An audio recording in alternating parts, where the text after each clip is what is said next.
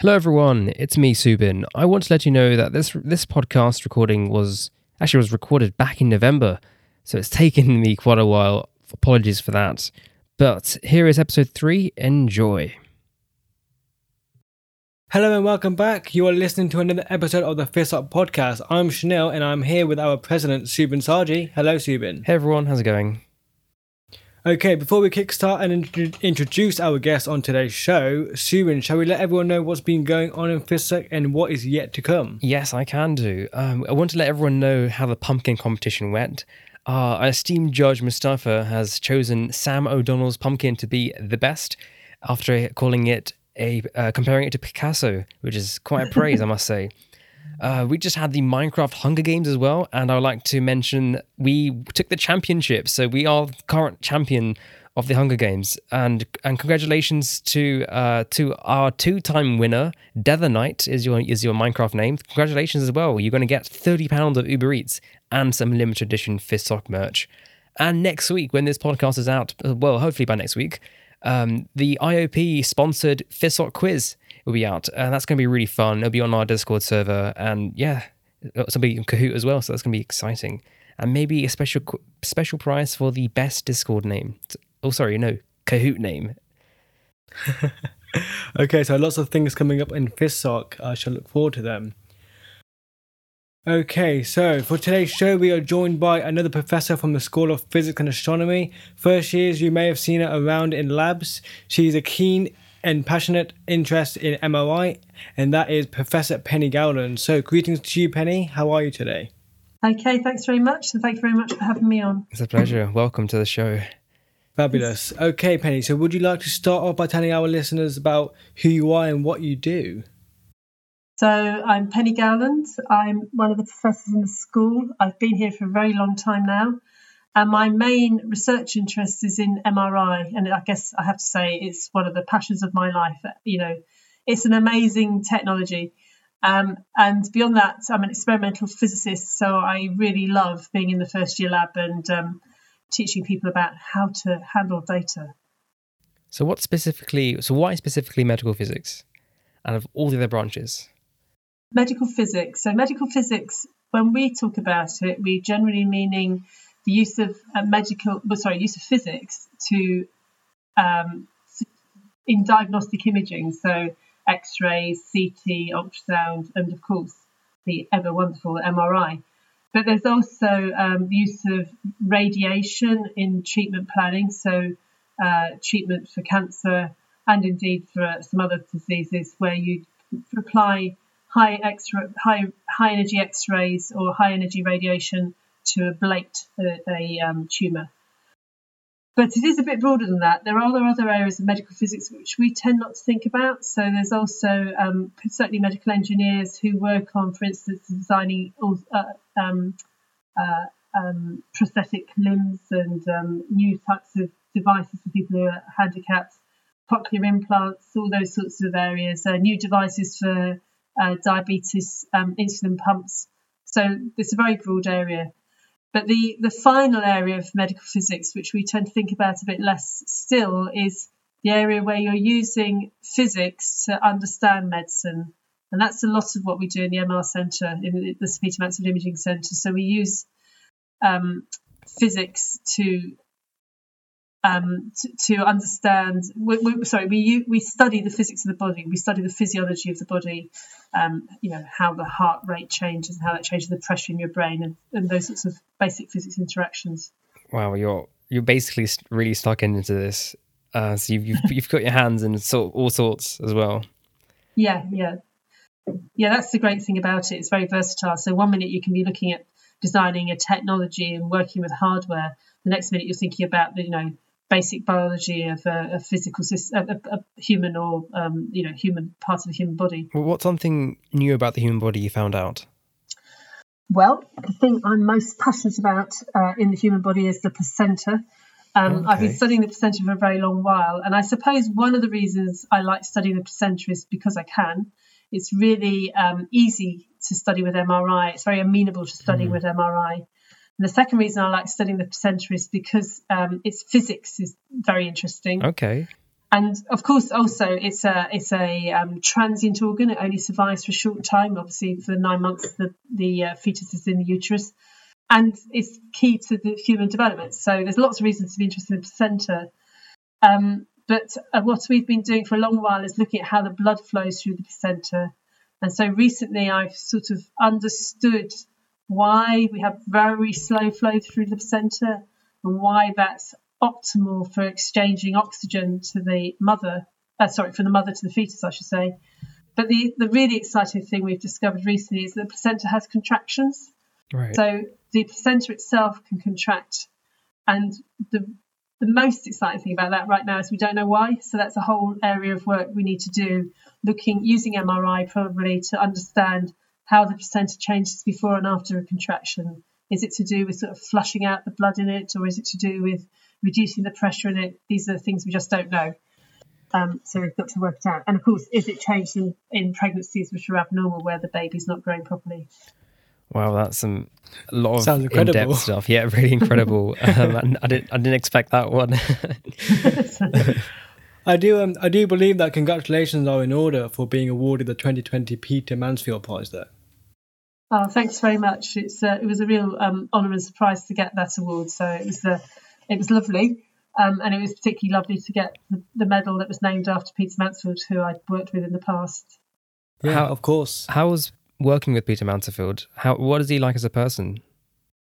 He was a really lovely person to work for. I've actually been speaking to his wife this week since I got the prize, and it was clear that he knew us all really well. Which I think sometimes when you're working for people, you don't really think that they know you, you know what I mean? Yeah. But he did, because the way she talked to me. And the other thing about Peter Mansfield was, the most obvious thing about Peter Mansfield was his ability to concentrate. I think that's probably a mark of, how he managed to achieve so much. So he would maybe not take an interest in the project at all for some period, and then another period he'd be totally focused on it. And you'd go home at night and you come back in the morning and he'd done 3 days or 3 weeks work overnight to solve a problem and tell you what to do next. So he was really, really focused and very driven. But the other thing about him, he was, he's an old school person. And I think one thing when I look back now is he had a very strict work. I don't know if he had a work-life balance. I'm sure his wife would say he worked at home, but he certainly went home a lot. He had very much sort of splitting his day up. So he wasn't like he wasn't at work. He definitely was, but he would have gone home for lunch and had a sort of very sort of strong routine. And he used to tell the story of how he made one of his major inventions sitting in the car at the traffic lights in Beeston. Okay. I think that's important to remember. You can't think all the time, and that sort of downtime, driving home, there's suddenly something pops into your brain. We've all had that. And looking back, those are the sort of things about him. He was kind, and he was driven. He was very high level of concentration, but he also knew how to step back and do other things too. Wow, seems like an incredible person. Do you think? I know you seem to be really involved in the department and getting things running, especially with the first years. Especially for this year, a lot of staff have been working a lot over the summer. Is there a work-life balance, or if you consider work as life? What's your take? So I think we're really lucky. I'm certainly very lucky in that. I really enjoy doing what I do. And the other thing about it is it's very, very variable. So sitting down and writing a lecture is extremely different to, reading a PhD thesis or doing an experiment.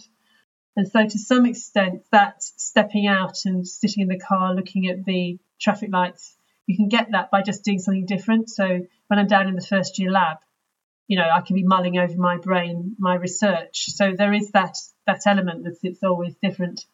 But I think there's definitely been a bit of stress on staff. Well, certainly the staff who've had to do the big lecture courses, it's taken people days to write one lecture in this, because the sort of preparation and getting used to being recorded and how to record it and making the quizzes up and things like that. I mean, my husband's actually an academic, and you might be able to hear him upstairs talking to his computer right now.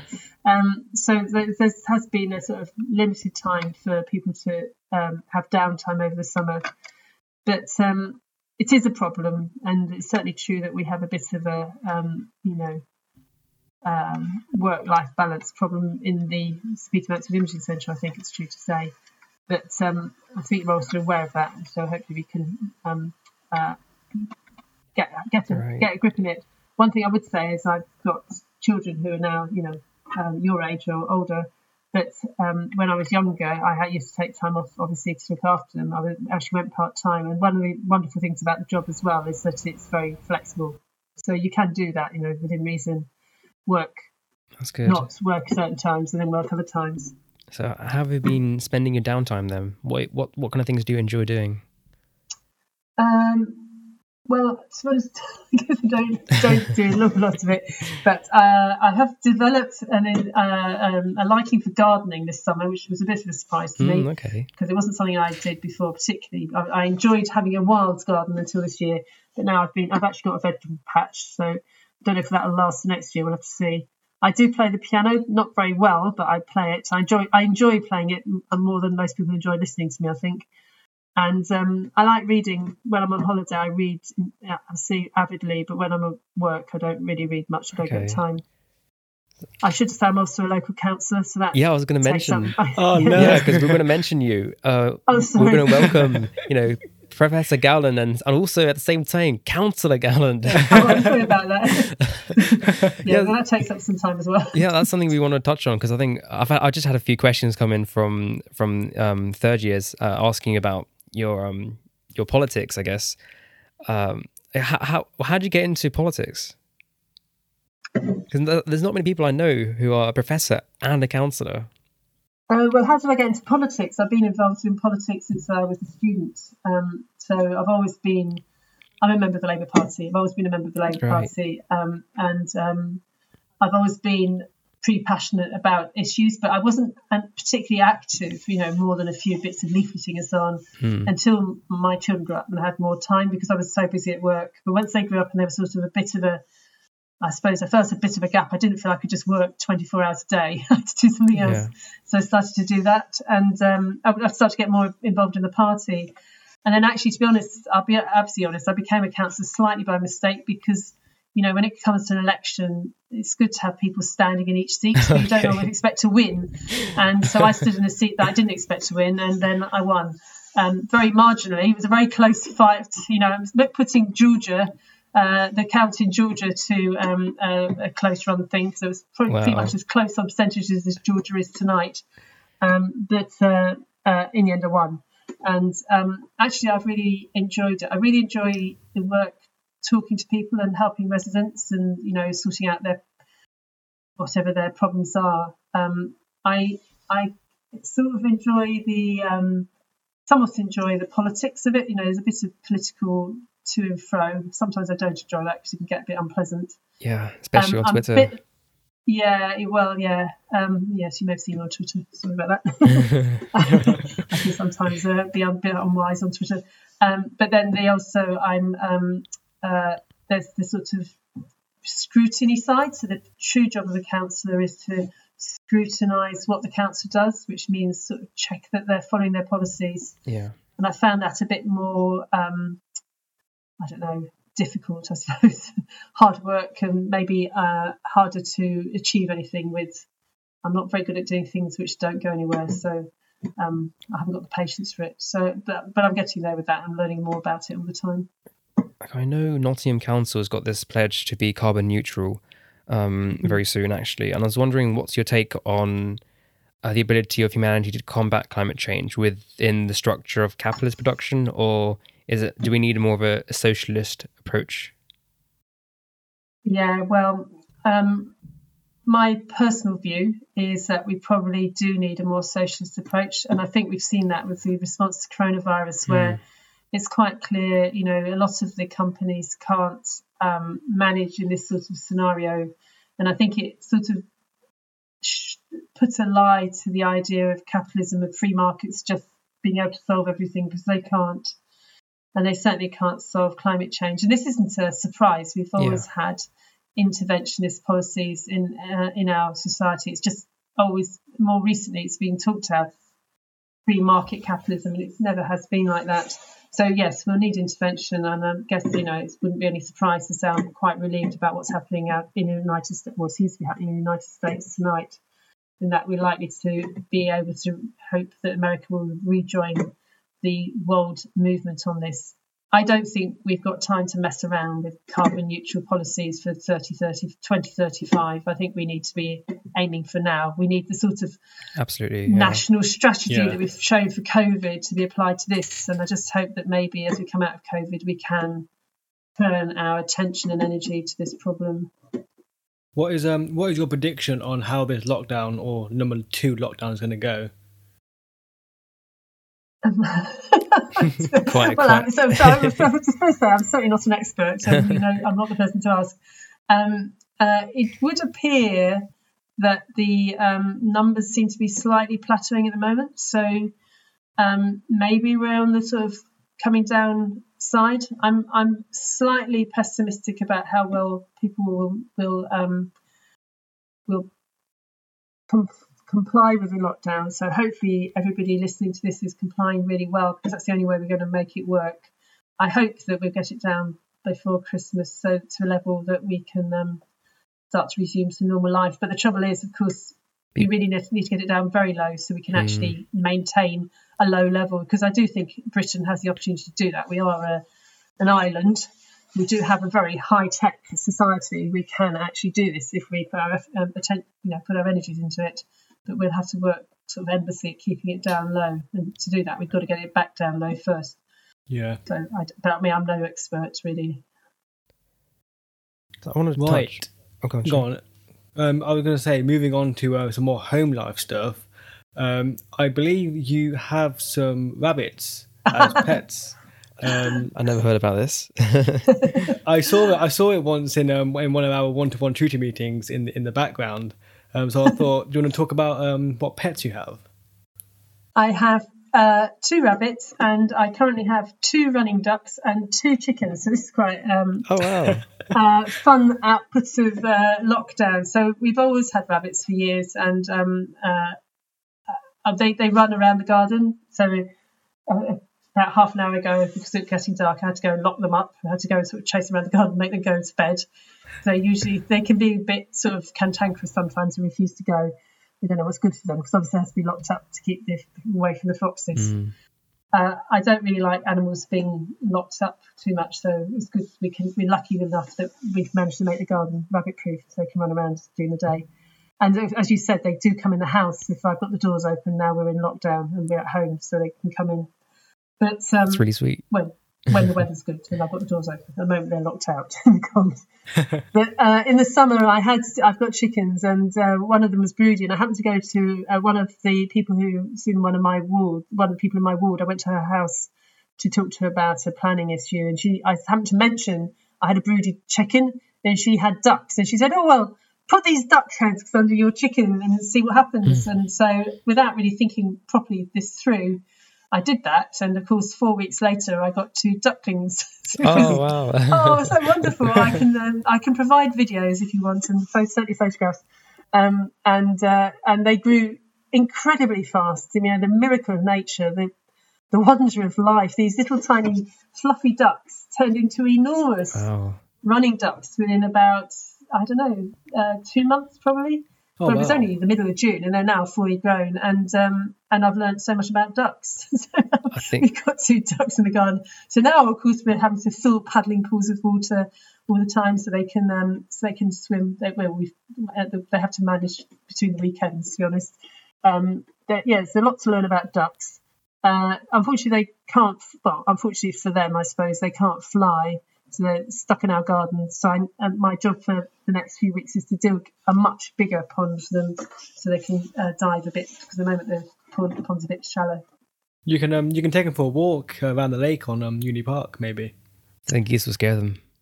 Yeah. I wonder if I can get that's a good idea, actually. I wonder if I can get them a lead who can all come out and watch. Can we have a mascot as your duck? Yes. That's a mascot. That'd be so fun. Do the rabbits and ducks get along nicely? If I put something out like an apple core that everybody wants to eat, they will. chickens will take it off. The chicken's definitely the most assertive, and they'll take it off anybody else who's got it. The ducks will just sort of randomly take a peck at the rabbits, but they're not really. I think it's just out of interest. So yeah, they will just muddle along. And if the rabbits are locked up in the morning, the ducks have now got an automatic doors because they make a noise in the morning, so they stop them making a noise. It opens up before anybody, was in the summer, they were making a noise. So it opens up before we got up. And if they're out and about, they'll go and see the rabbits in the morning, which is quite sweet. They're all sitting looking at them long term. But generally, they get on all right, yeah. Have you ever had Incredible. a cat or a dog? I used to have a cat when I was little, Okay. but I'm actually unfortunately quite allergic to them now, so Oh, couldn't really have them in the house. But yeah, I like cats a lot. I like dogs, but I'm a cat person. oh, me too. I I want to Yeah. touch on your university experience and how was your first year? So I went to UCL. So I was from London, but actually was in Hall in UCL. Right. It was for family reasons. It was a difficult year, so it was kind of traumatic. But I was a year older because I hadn't done the right A levels, so I'd had to take a year out working. So I had a bit more experience of life. Right.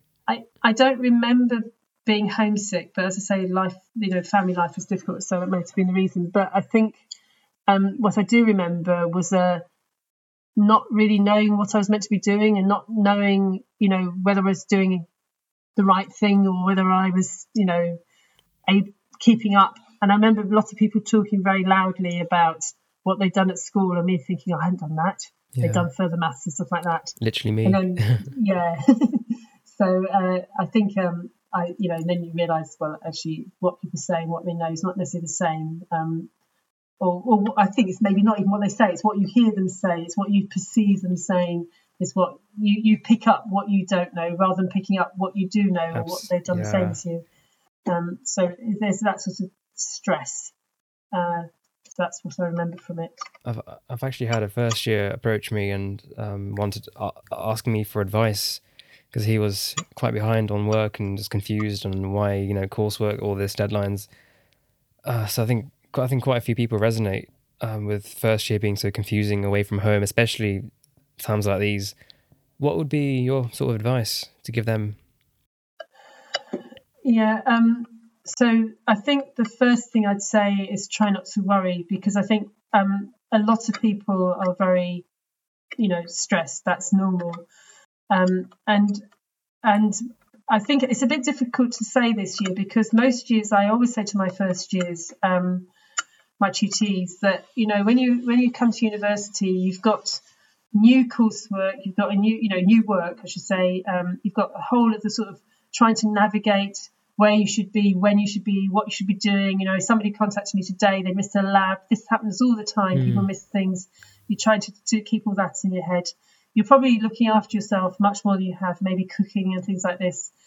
And then the other big thing, of course, is you're trying to socialise. And there's all this rubbish about, freshers week is the best week of your life. That's just silly. But there's this lots of pressure to feel like, I've got to make friends this month. If I haven't made any friends by Christmas, I won't make any.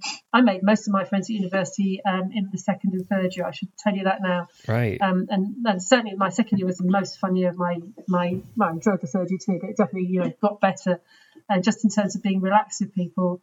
So I think there's a lot of pressure to do lots of different things, and I think it's exhausting. Now, it's probably slightly different this year because, as I've said to my tutees, you've got a lot more time on your own. So maybe that pressure to socialise has gone because you can't see anybody. But on the other hand, you're probably also feeling under pressure because you're not socialising. You feel like you're missing out. And unfortunately, that's possibly slightly true. So I think the first thing is to give yourself time and have time and you just sit and watch YouTube videos and read a book and be on your own and don't try and talk to people all the time because you don't have to. There's plenty of time to meet people. And I think the other thing I'd say is make sure you get outdoors. It sounds definitely, a bit like your mum. I went for a run right before. Yeah, exactly. And I've actually, since we've gone into the second lockdown, I've changed my working pattern. So I'm working in the evenings much more later so I can actually get out in the daylight for a bit. We all need to do that, I think. Yeah, definitely.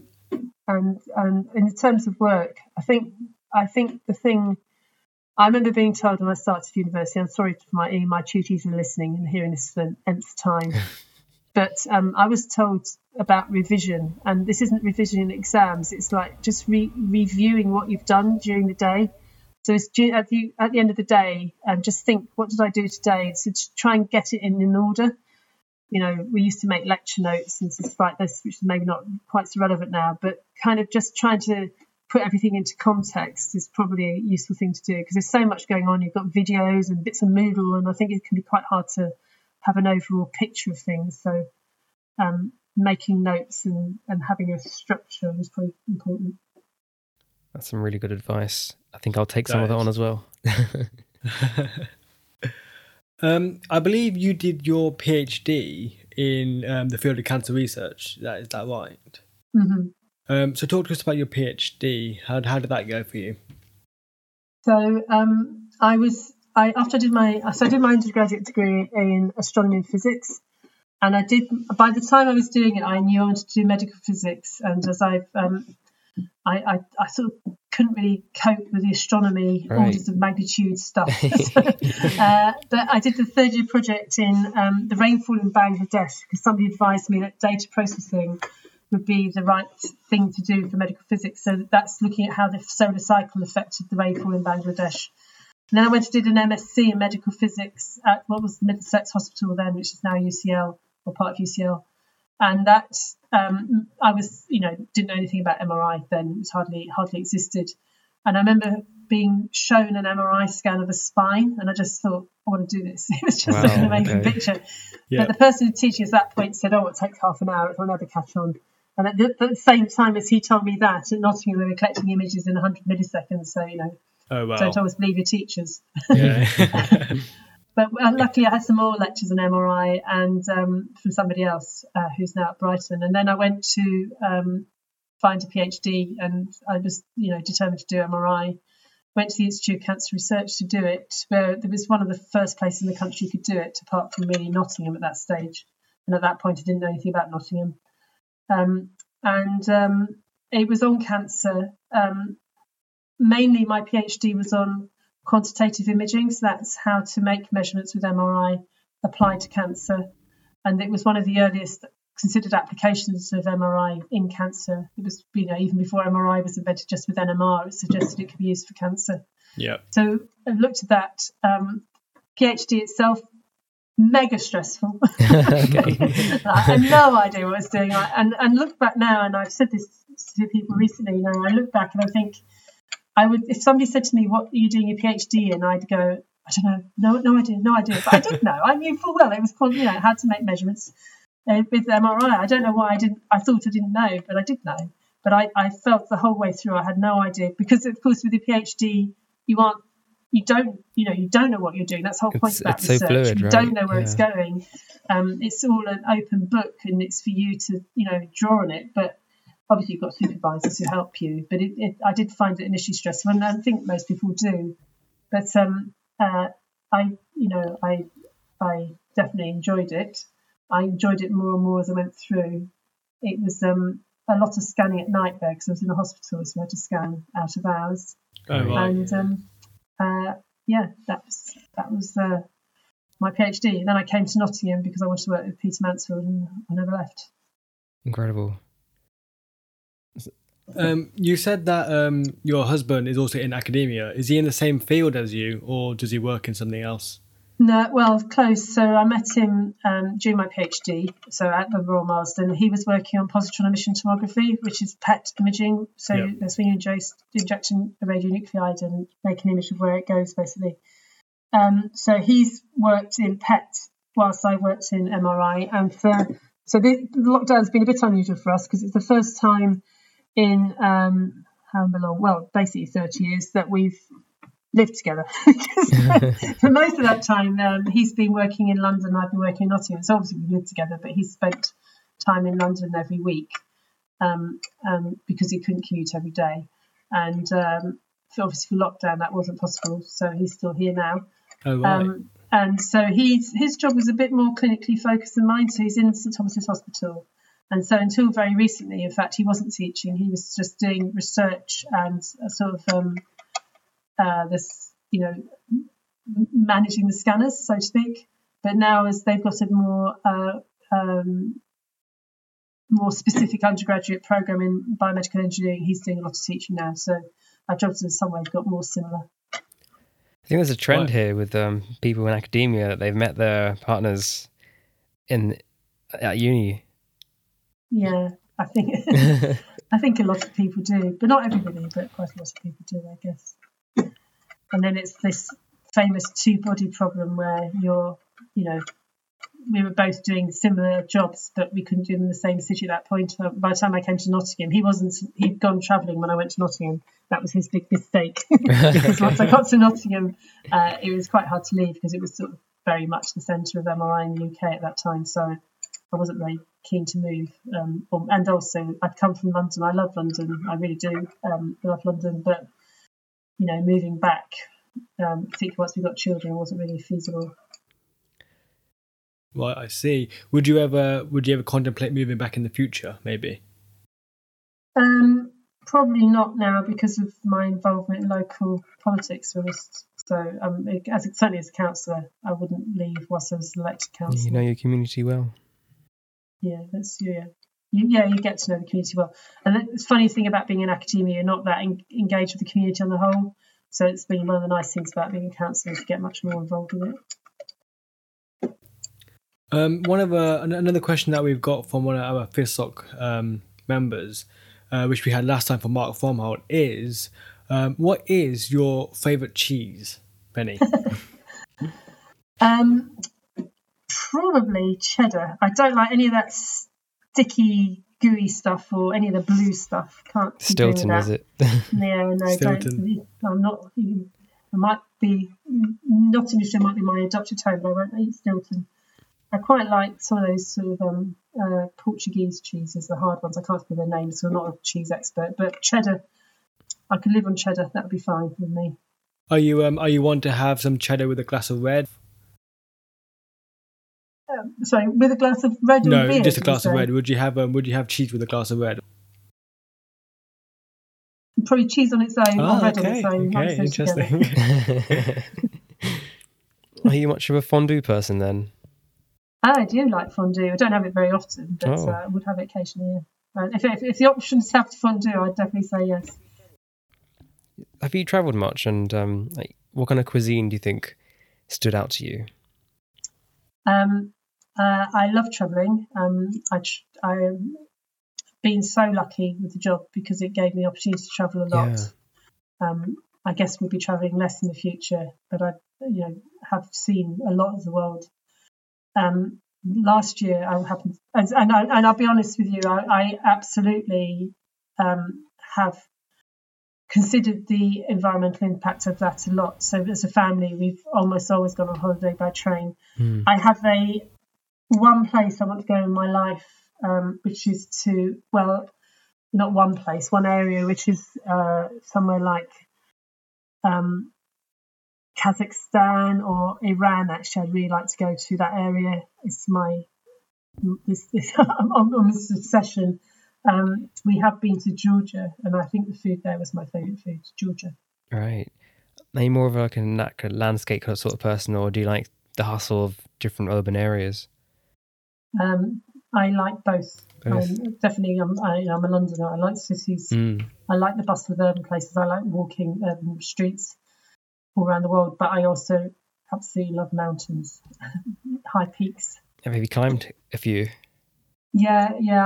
I'm not. I wouldn't call myself a climber compared to. I'm sure many people listening are really good rock climbers, but I do like rock climbing, and we have done quite a lot of via ferratas as a family, risking life and limb. I don't know if you know what via ferrata is. It's sort of climbing for people who can't climb, where you clip yourself onto a chain, onto a cord up the mountain, and that's all great until the cord runs out top of the mountain. Then it's extremely dangerous. But it's I like climbing. All right, wonderful, Professor Penny Gowland. It's been an absolute pleasure talking to you. Thank you so much. Lovely. Thank you very much for talking to me. Thank you. Bye.